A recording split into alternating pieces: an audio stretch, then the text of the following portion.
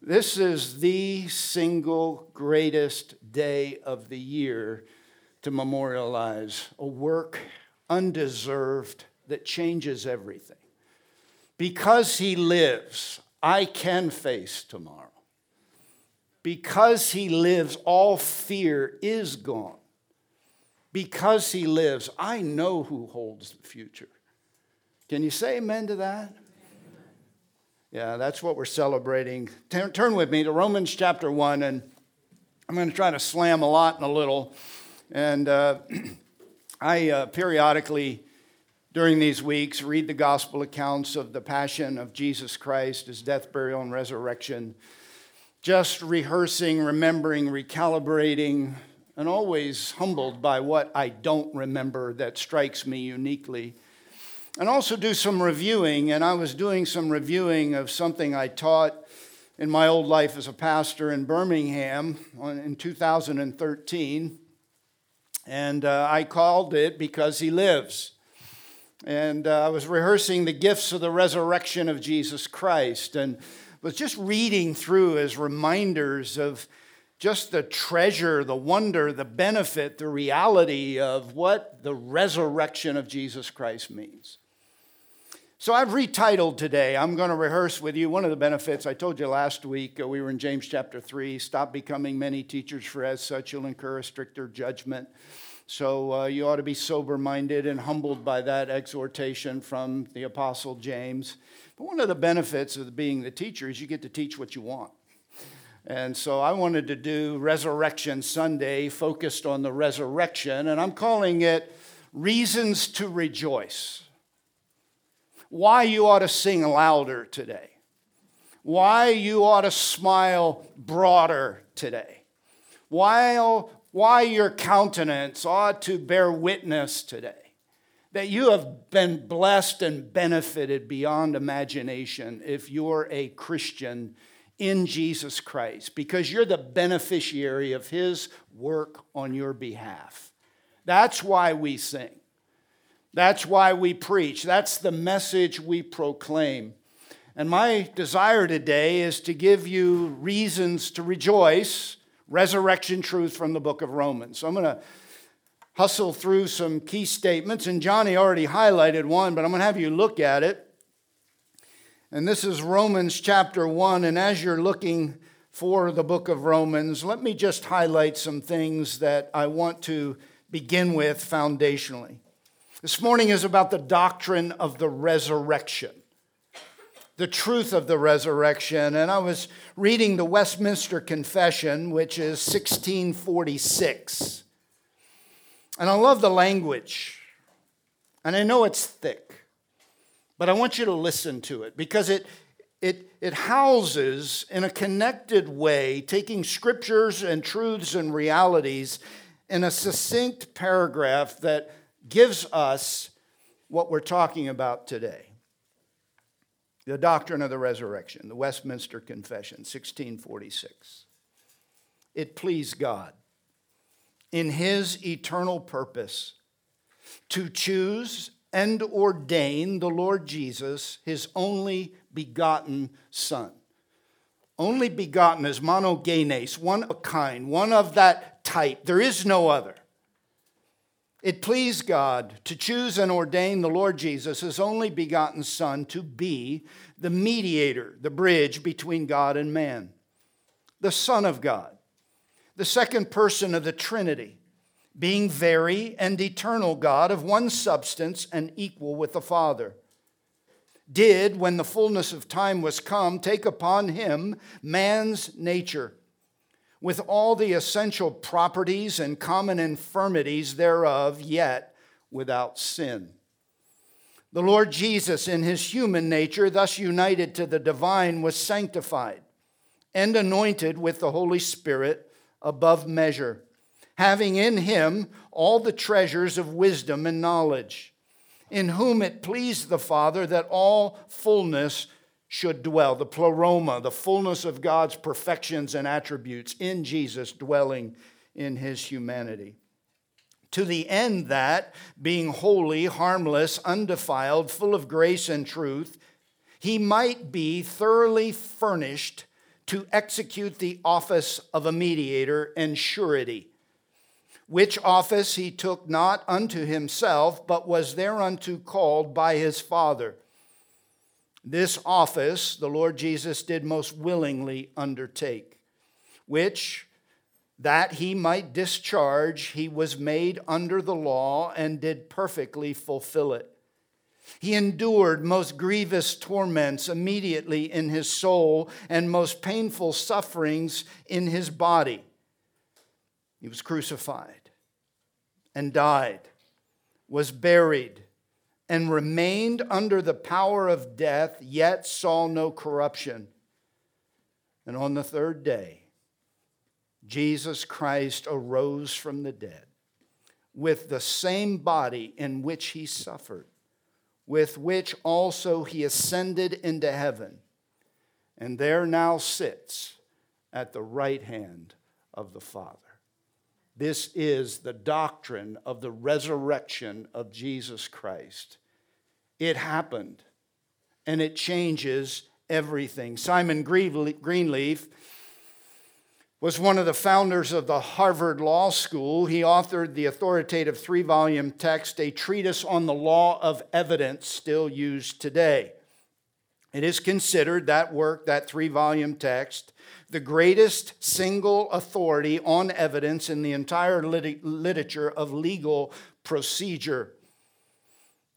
Greenleaf literally wrote the rules of evidence for the U.S. legal system.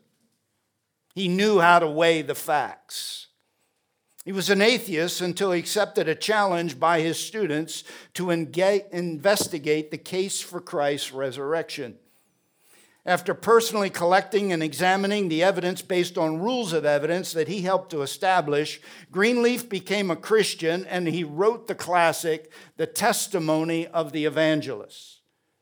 In it, he writes this: let the gospel's testimony be sifted, as it were given in a court of justice on the side of the adverse party, the witness being subjected to a rigorous cross-examination. The result, it is confidently believed, said Greenleaf, will be an undoubting conviction of the integrity, the ability, and the truth of the claim that Jesus is alive, end quote. It's not a dubious belief to have confidence in the claim of the death, burial, and the real resurrection of Jesus Christ. There are books written, cases made, students of legal understanding who have evaluated the evidence. It is not unreasonable. Bayes' theorem was just applied in the year 2000 by a professor who said, just taking the data and plugging it into the theorem, 97% probable that what happened, the resurrection of Jesus Christ, has happened. Which means it's 3% unlikely based on a theorem. So if you're banking on the fact that it's a myth or a fantasy, you have less to derive your conclusions on than the data would support.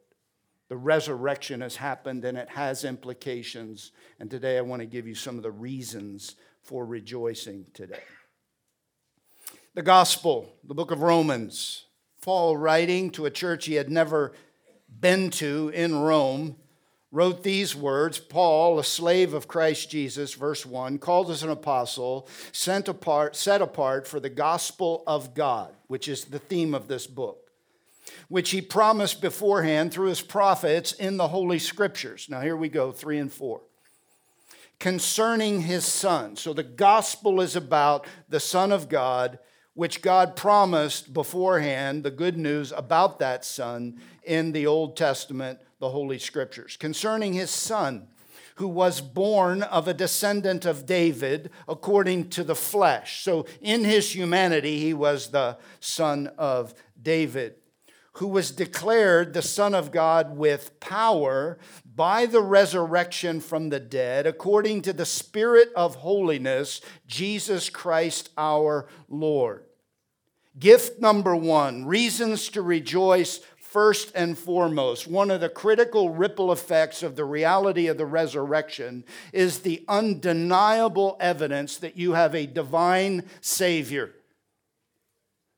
The gospel is Son of Man, a suitable Savior. He had to be a man because he's representing men. Jesus had to be human to die as the second Adam for human beings. He had to be one of us in order to substitute for us. He was the son of David according to the flesh in his humanity. But what I want to punctuate today is the second required reality for him to serve as our Savior, and that is that he is the Son of God. He is divine. Paul begins the book of Romans with this foundational perspective that Jesus Christ has been declared horizo. It's like God took a picture of all of humanity. You hear the word horizon in it. And it's like he circled with a highlighter in the human picture, one person, and said, "That's my son." The one of a kind, God the Son, the second person of the Godhead, Jesus Christ. He is divine, declared to be, marked off, determined, communicated and described as the Son of God, and that was validated how?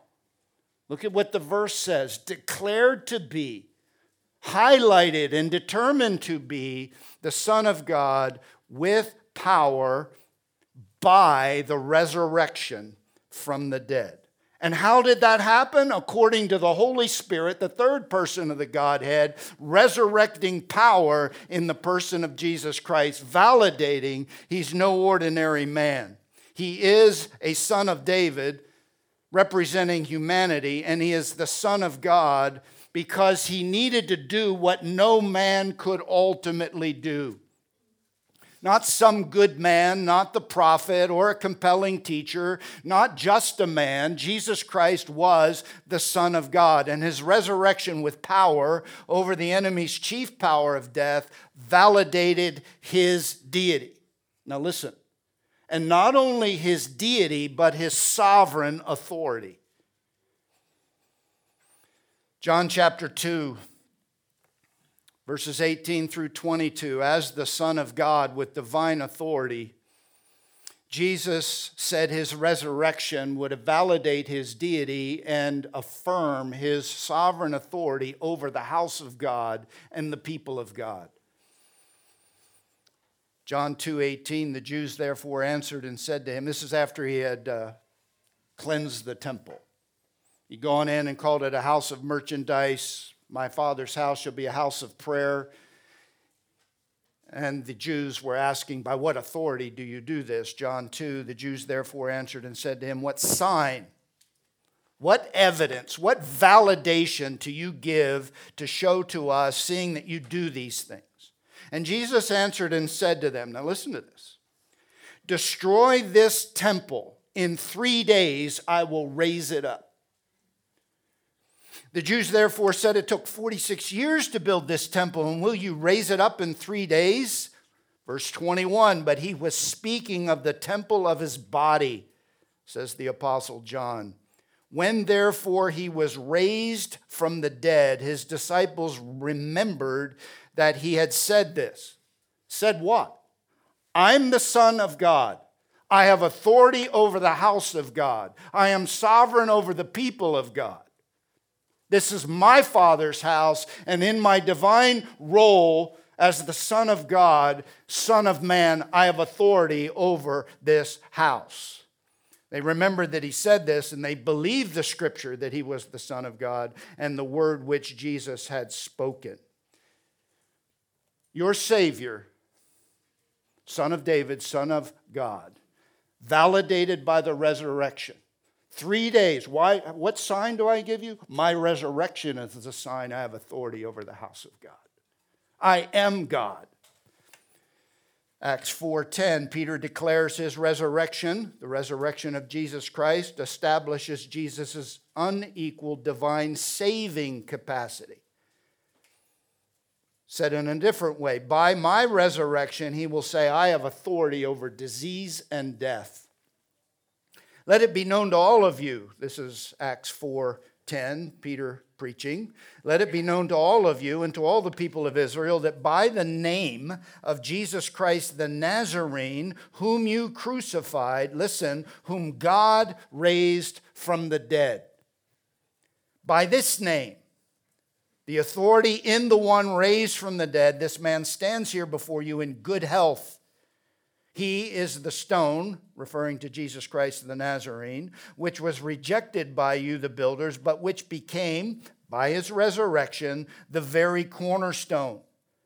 And there is salvation in no one else, for there is no other name under heaven that has been given among men by which you must be saved, because only Jesus Christ has the authority to heal disease. Only Jesus Christ has the power to save a soul. Only Jesus Christ in his divinity as the Savior, man, God, validated by his resurrection. This one, his name, has the power to transform your life. It has sovereign capacity. Listen to Acts 5. The apostles declare Jesus' resurrection validates his elevation to the place where God alone is enthroned with authority to rule and to save. Listen to Acts 5:20 or verse 30. We must obey God rather than men. The God of our fathers raised up Jesus, resurrection, whom you put to death by hanging him on a cross. He is the one, because of his resurrection, whom God has exalted to his right hand, listen, as a prince. What is that? Sovereign ruler. As a prince and a savior, a deliverer, a rescuer. Exalted to his right hand as a prince with ruling authority and as a savior with saving, forgiving authority to grant repentance to Israel and forgiveness of sins. Now listen, the resurrection, a reason to rejoice, is you not only have a man who can represent you, you have a God-man who has authority over everything that has to do with you. He can deliver you. He can heal you. Every promise made, he has the capacity to fulfill. Because of the resurrection, he is who he says he is. And he can do what he says he can do. Revelation 1, Jesus' own words. To John in the Revelation, he communicates because he lives, he has this capacity. He has divine authority over death and over hell. Revelation 1, verse 17, and when I saw him, capital H, John talking about seeing Jesus in all of his glory, I fell at his feet as a dead man. And he laid his right hand upon me, Jesus to John, son of David, son of God. Son of man, son of God, do not be afraid. I am the first and the last. I am the living one. I was dead, and behold, I am alive forevermore. Now listen to this. And I have the keys of death and of Hades, the grave and hell. I have authority over those things. We have a Savior with divine power and authority over all things, and we have a Savior who has power over the most important things. He is the Son of Man. He makes promises, and he has the power to keep those promises. He's a divine Savior who resurrects the temple of his body. He's a divine Savior who anchors as a cornerstone the temple of God on earth, the church. He's the divine Savior who heals bodies and saves souls. He's the divine Savior who shares the throne of God, wields authority over all enemies, and with his matchless authority and his powerful expression of that, the most powerful expression of authority against humanity is death. And you read in 1 Corinthians 15, death, where is your sting? It's been swallowed up in victory. The authority of all authorities, the enemy of man, Jesus Christ, sovereign authority, has overcome it all. Because he's alive, it validates every claim he made. You needed a human representative, and you needed a divine Savior to execute the promises that deliver us from the consequence of the fall. Jesus Christ has authority. I just found it interesting, just as a highlight. The Holy Spirit raised Jesus according to Romans 1. The Father has the authority to raise the dead according to John 5. As the Father raises the dead and gives them life. Listen to this. So also the Son gives life to those whom he wishes. Jesus said, I'm going to raise this temple. I have authority. Jesus raised Jesus. The Father granted authority to the Son. Remember John 10, no one takes my life from me, but I lay it down of my own accord. I have authority to lay it down, and I have authority to take it up again. Aren't you glad that you have a divine Savior who can represent you and then satisfy every promise that has been made for you? Listen, whatever the struggle is, whatever the challenge is, he has the capacity, sovereign power to accomplish the work that he promises to do. Can you say amen to that?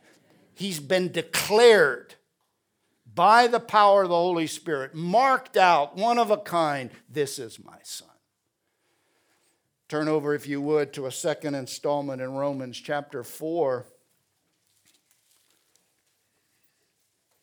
Johnny highlighted this one. You can't help it. It's okay. I don't want to say, hey, don't highlight something on Easter Sunday. Highlight all you want. You can't say enough. But I want you to notice by looking at it, not just by hearing it quoted,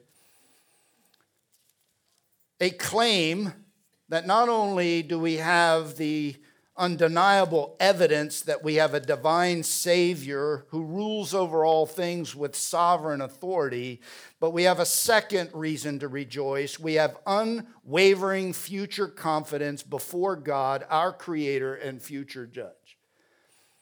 Notice what is said as it relates to the promises of God by faith. Talking about Abraham, it says in verse 22, chapter 4, therefore it was credited to him as righteousness. What was?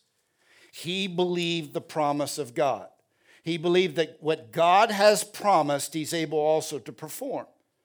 What did God promise Abraham? You're going to have a son. Well, I'm too old to have a son. My wife's way too old. Her womb is dead. No, Abraham didn't stagger at the promise of God, but grew strong through faith, being confident that what God had promised, he was able also to perform, and that confidence was credited to him, according to verse 22, as righteousness.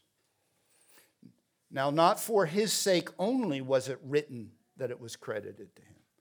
So not only was Abraham benefited by this confidence in the promise of God, but not just for him, but for others. Verse 24, what others? But for our sake also, to whom it will be credited. What will be credited? Righteousness will be credited. What kind of righteousness? Perfect righteousness.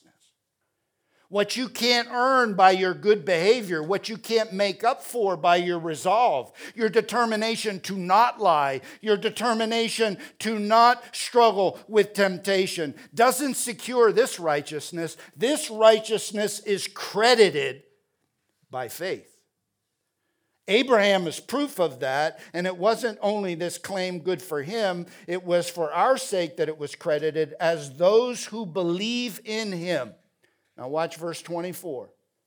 Who raised Jesus our Lord from the dead. You see the resurrection there?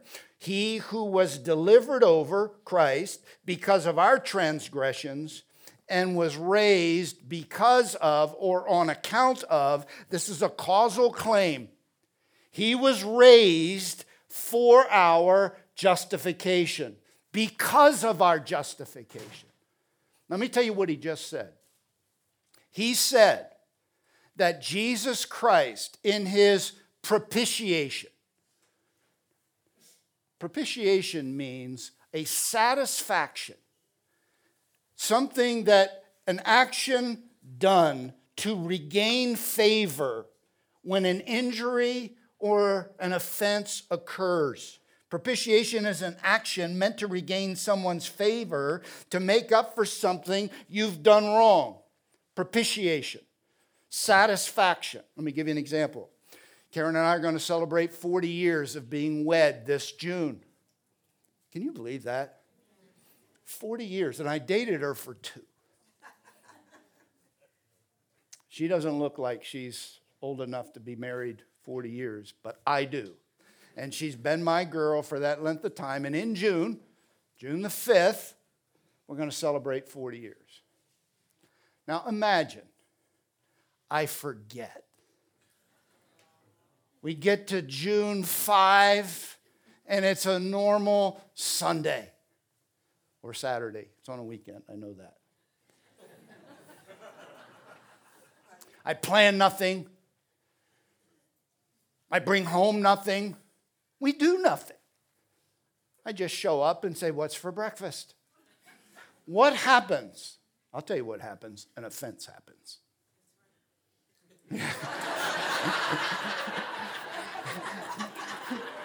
Do I have a witness? I do have a witness. That's right. And it's an offense that's what? Big, deep. Let's say I do it. I forget. And it's an offense. What will it take to propitiate that offense? Who determines that? The offended party determines that.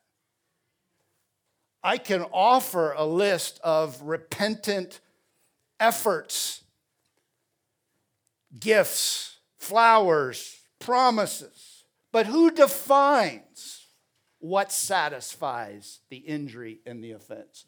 She does. Let me tell you what it won't be. Chocolates. It'll be bigger than chocolates, and she loves chocolates. It'll be more than flowers. Why? Because of the gravity of the offense. What Jesus did was satisfy a significantly greater offense. Not mine toward my wife, mine toward God. Yours toward God. Look at Romans chapter 3, just as a reminder. You know, Romans 3 concludes this argument that all have sinned. Everybody has fallen short of the glory of God. The secularists, the people who blow God off, suppress the truth and unrighteousness, do their own thing. They don't honor God as God. God gives them up to their futility of mind. They lose their ability to discriminate between right and wrong, chapter 1. Chapter 2, the moralist says, hey, I'm a good person. I'll do the right thing. And God's indictment on them through Paul is, you're guilty of the same things. You say you don't, but actually you do. Oh, what about the religious person in chapter 2? The Jews who had the law. Well, you have the law, but you don't keep the law. And the conclusion is, all have sinned and fall short of the glory of God. There's none righteous, no, not one. Chapter 3 says, the whole world, verse 19, is accountable to God because there's none righteous. Everybody turns their own way. Whether they're a secularist, a moralist, or a religionist, it doesn't matter. Everybody's busted under the divine expectation of what God requires in his moral law. Verse 23, chapter 3, for all have sinned and fall short of the glory of God. Verse 21, same chapter, but now apart from the law, the righteousness of God has been manifested, being witnessed by the law and prophets. Who does that have to do with? This righteousness of God manifested and witnessed. Verse 22, the righteousness of God through what? Through faith. In whom? Jesus Christ. Through faith in Jesus Christ. For who?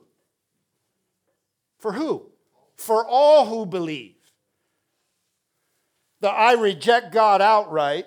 I think I'm a good guy today and I'm not. Or I'm religious and I can't live up to the things I know to do. I'm guilty. And anybody who believes, anybody, red and yellow, black and white, no matter who you are, how old you are, where you come from, there's a righteousness of God through faith in Jesus Christ for all who believe. There is no distinction.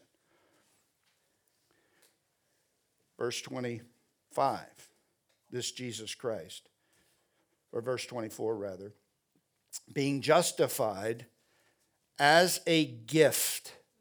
How much do you pay for gifts? Nothing, or it's not a gift. Being justified, declared righteous, and treated as righteous. Being justified as a gift by His grace. What is grace? Unmerited favor.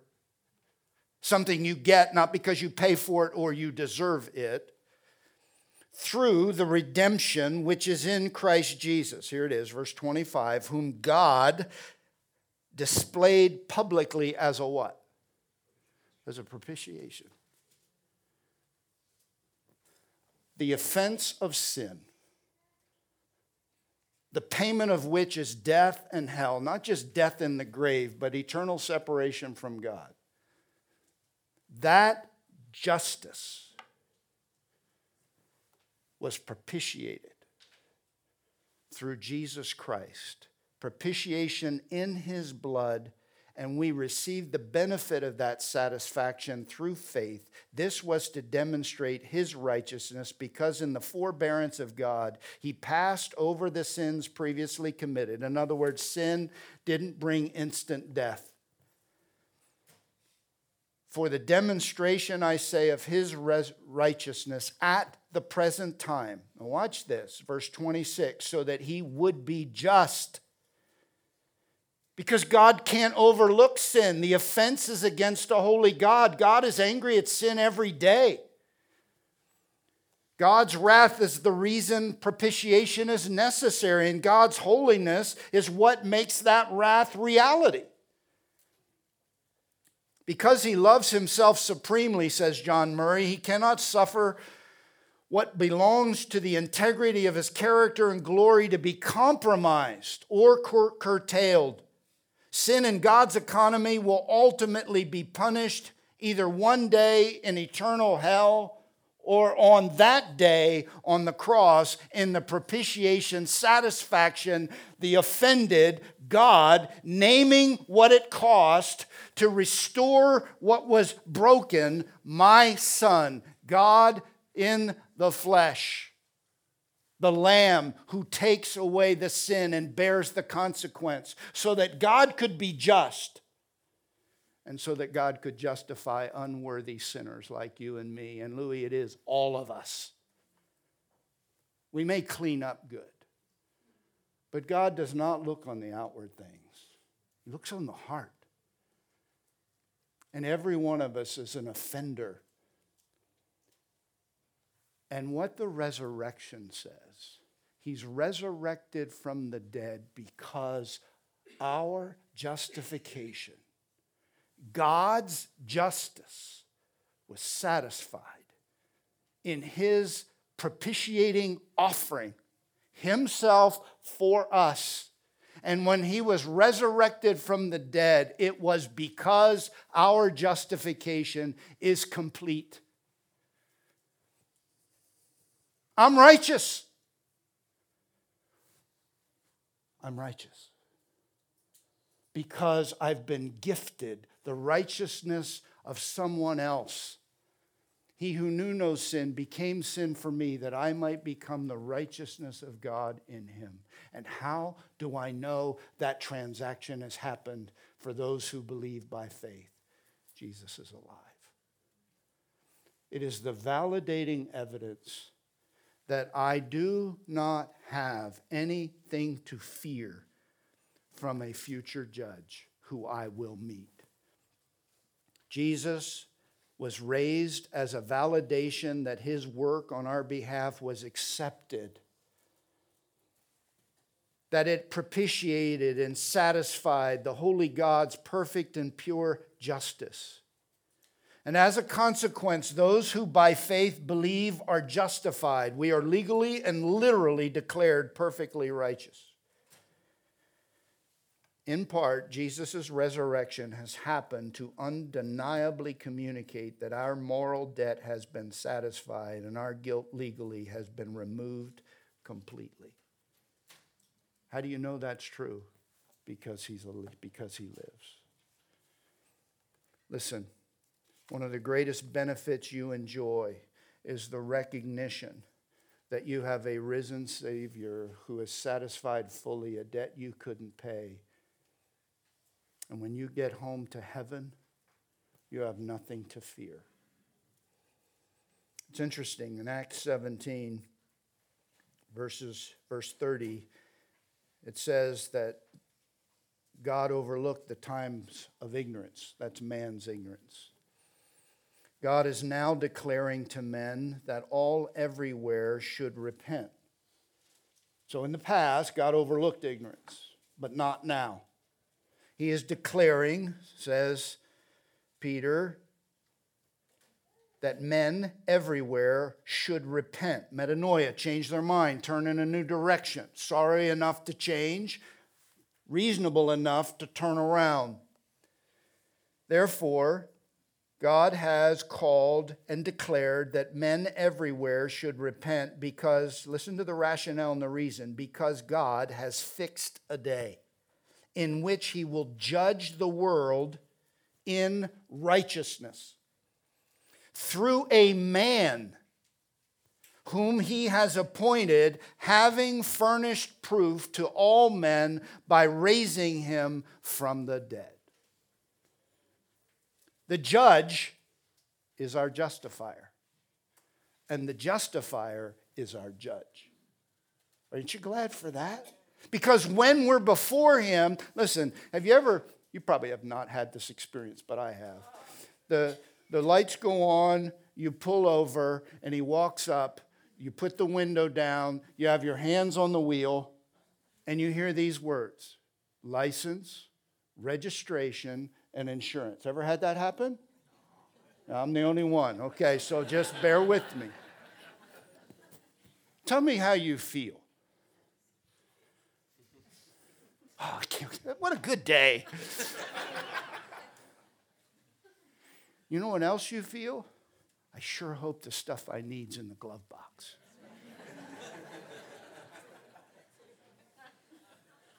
So you get in your glove box, and I don't know what you have yours in. I have mine in a little plastic bag, and I pull it out and go, man, I hope this stuff is up to date.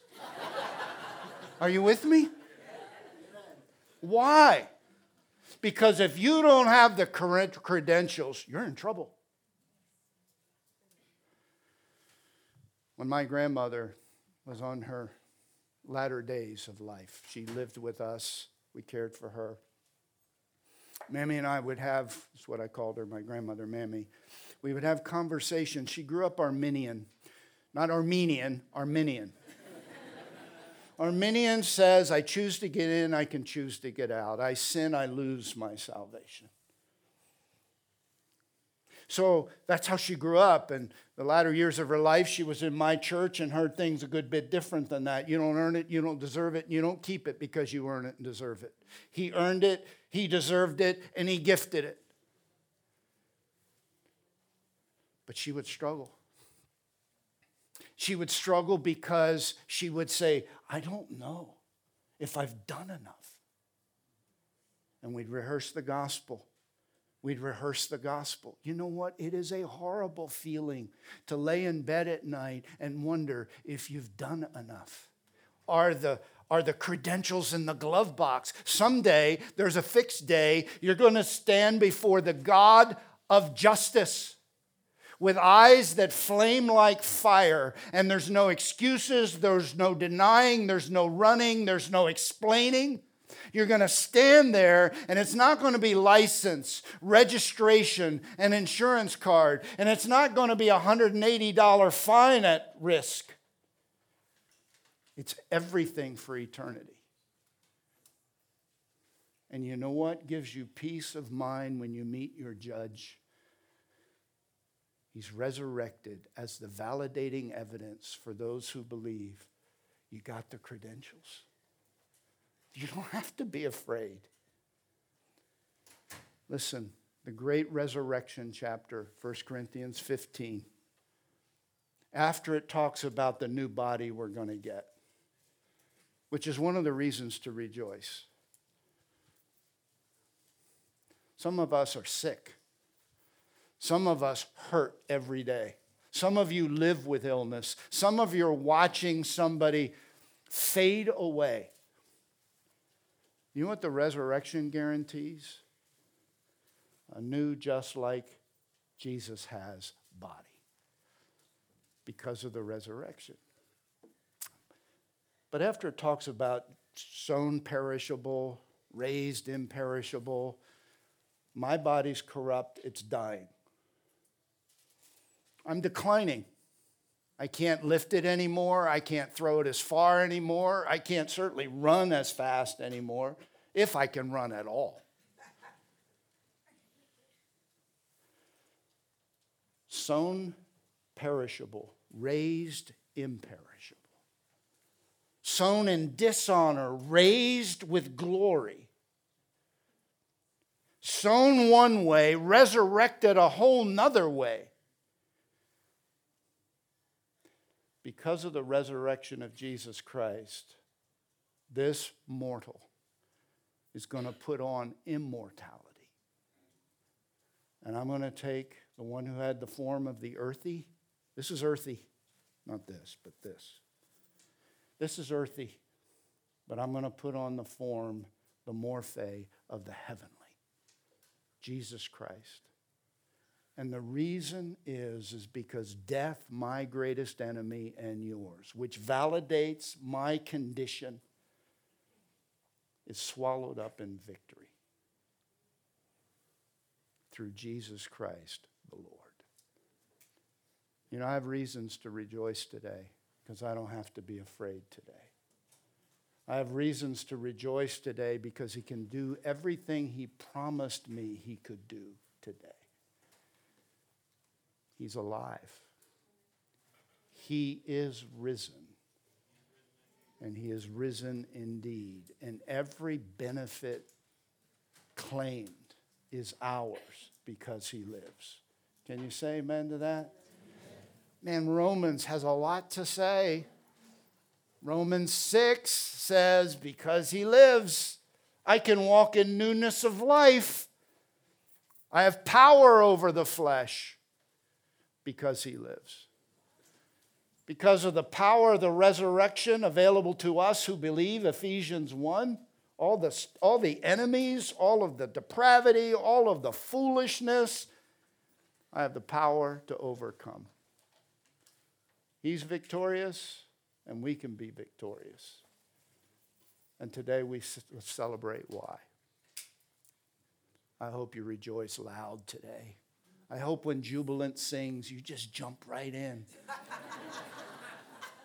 I'm teasing. Let him sing. You just well up in your heart. Father, thank you for the opportunity we share today to be a witness of one who is worthy.